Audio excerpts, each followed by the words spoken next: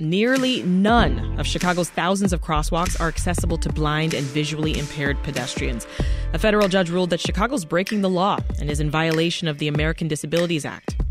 This comes after a class action lawsuit brought in 2019 by the American Council of the Blind of Metropolitan Chicago. So joining us now in the studio is Jelena Kolic, senior staff attorney for Disability Rights, the group that represented the plaintiffs. Hi, Jelena. Welcome. Thank you for having me. So I am stuck on the fact, Jelena, that today, in 2023, less than 1% of crosswalks in this city are ADA compliant, which essentially means that visually impaired people, they really aren't safe to do something that's very basic, which is crossing the street. That is absolutely correct. And when we filed our lawsuit, fully 11 of over 2,800 signalized intersections had APS units. Now, as we sit here, that number is just over 30 out of 2,800. So in terms of percentages, we are still well below 1%. 30 out of 2,800. Over 2,800. I believe the total count is around 2,846. Don't hold me to it, but some thereabouts. The point is, not very many, right? Not very many, however you slice it, yes. What are you hearing from people about the impact that that's having on their lives?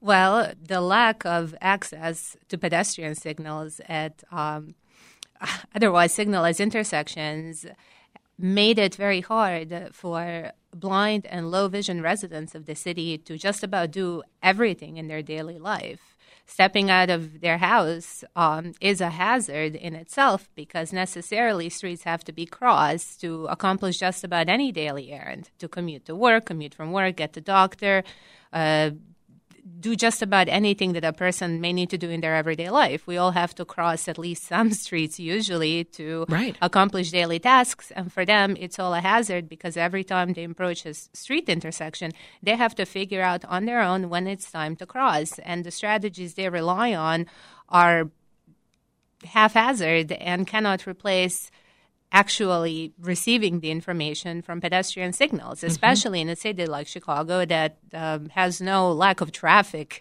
to say the least. So for them, it's debilitating on every possible level. Really. And let's talk about what you mean by receiving the information from these signals, right? Just so we're clear, Jelena, what kind of signals do low vision people need? So just like everyone else, they need to be able to know when it's time to cross or not cross. For all of us, pedestrian signals convey information such as walk or don't walk, and they can do that in a variety of ways, but it's a visual sign, and we see it, and then we know, oh, we're supposed to be crossing, or no, we're supposed to be staying put until the light changes.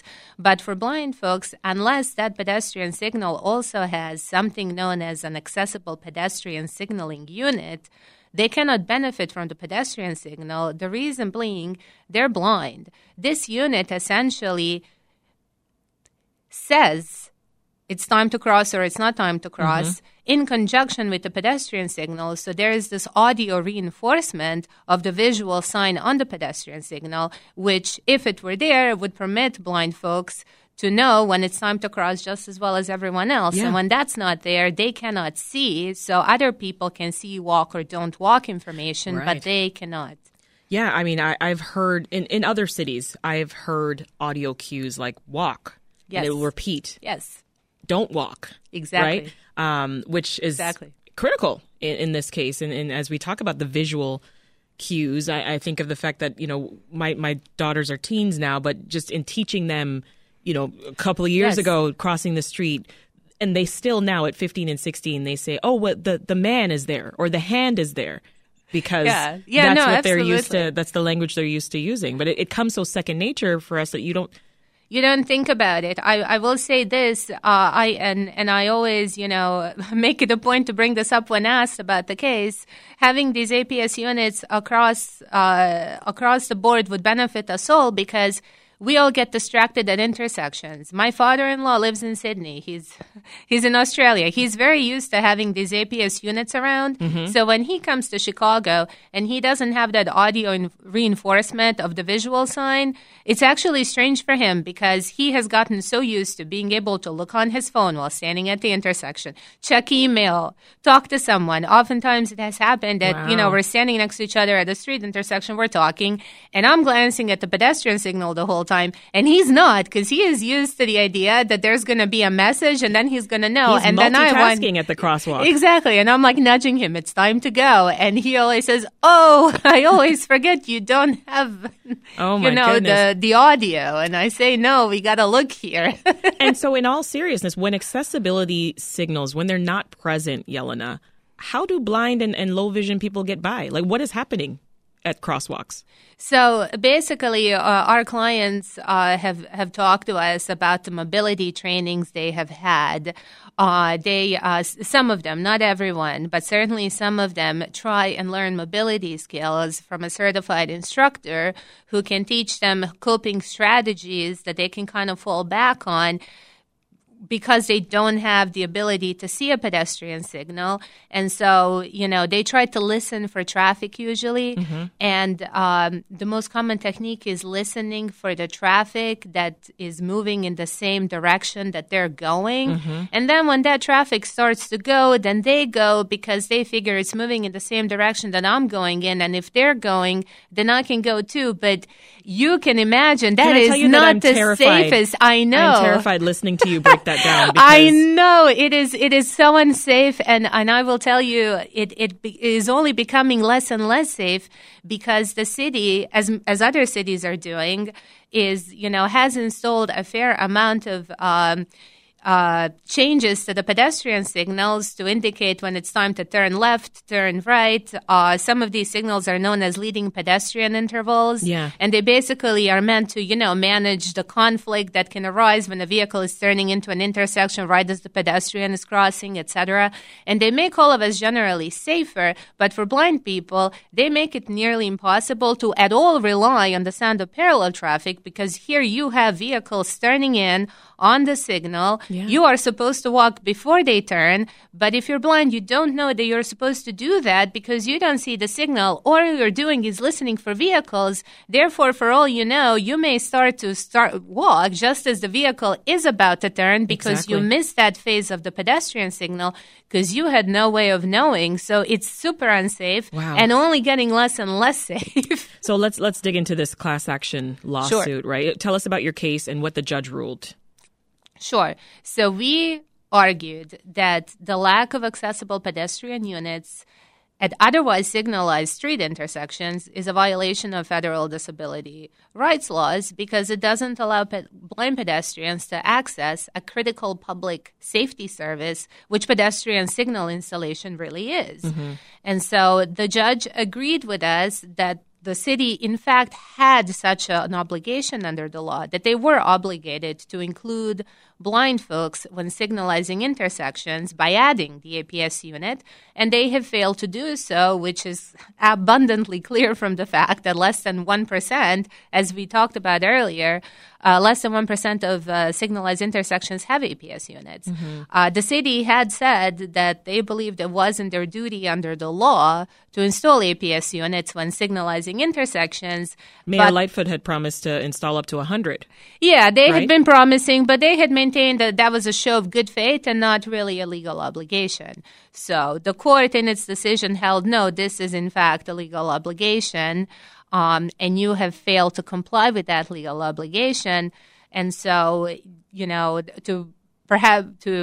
to preempt what I think perhaps may have been the next question, the next step here will be to decide what the city has to do to come into compliance with the law, because what the judge just said is you are not compliant. This duty existed, and you failed to comply with that duty. Let's talk again about other cities, because it feels a little bit to me, as someone who's lived in many cities, Chicago's a bit of an outlier here in this. So talk about how you helped argue a similar case in New York where, they found the same thing. They were breaking civil rights laws at their crosswalks. Yeah, so our first suit regarding APS units as an organization, and as an organization, I mean disability rights advocates, the first suit we filed was on behalf of an organization that also represents blind and low vision folks in the New York City area. And the lawsuit was against the city of New York for failure to install APS. And we did this because New York City has over 13,000 intersections with pedestrian signals, and over 95% of those intersections did not have APS units. So that was a whole wealth of thousands upon thousands of intersections with zero APS units. And if you just looked at the raw number of intersections lacking APS units, New York City was faring even worse than Chicago. Right. Since in Chicago you have a little under 3,000, and over there you had over 13,000, and the absolute vast majority. So we're not an outlier. Units. It sounds like. In that sense, I think that the thing that does make Chicago a bit of an outlier in comparison to other cities, setting New York aside for a second, is that there are cities that did start considering this issue some years back and did start installing APS units once putting in new pedestrian signals some years back. And I will say Seattle was like that, Portland, San Francisco. So there were cities that were kind of considering this issue and saying to themselves, wherever the legal obligation shakes out, I'm just going to go ahead and install APS units going forward. Whenever I add a pedestrian signal, that is what we will do. And so these cities got a head start on it, and today are in better shape relative to Chicago. What I found remarkable in Chicago was that there was this, general promise that 100 intersections will get APS units at some point in, 2018 or so. That didn't happen. But also, there was no concerted efforts to change what the policy had been and to simply say, I'm just going to do this going forward. And also the city did not, consider this issue for a very long time, because had they would be in better shape today. What are the roadblocks? What are the roadblocks to making crosswalks accessible? So, I would say this is a great question for the city. It would be great to ask them what was the problem here and why wasn't this done in the first place. I will say that as we sit here today, one thing that's going to be a challenge is the simple fact that we are now up to over 2,800 intersections that don't have APS units, and those units have to be added, and that is, from what we know, more complicated than had they been added in the first place. So the lift is much lesser if you are adding the APS unit at the get-go. As soon as you install the pedestrian signal, it's a lot easier engineering-wise, cost-wise. But here we have pedestrian signals that have been around, so to speak, for a very long time. And now we have to add unit to them, and that will be harder and, probably more expensive retrofitting them in retrospect than adding them would have been. So I would certainly say that is going to be a roadblock, just figuring out the retrofitting of all of these locations. If, as you talk about cost there, do you know if federal funds from that American Rescue Plan could that be used? That's a great question, and I think quite possibly so. As someone who isn't an expert in federal grant, rules and regulations, and there's plenty of those, I won't say definitively yes or no, but I think it's a strong possibility, absolutely. And there's certainly a vast array of federal funding sources that can be used for this purpose. This was also a subject of some, interest from the judge in New York City, because that judge said, isn't there federal funding available to you to make this right? Yeah. And in fact, that judge requested from the Department of Justice a submission detailing, possible federal, monetary sources, and received a lengthy submission in response. So all those sources are available to this city, but I think you are absolutely spot on that the American Rescue Plan could also be a source of money. Yeah. Well, you've already sort of given us the lay of the land there and what's next. When will it go into effect?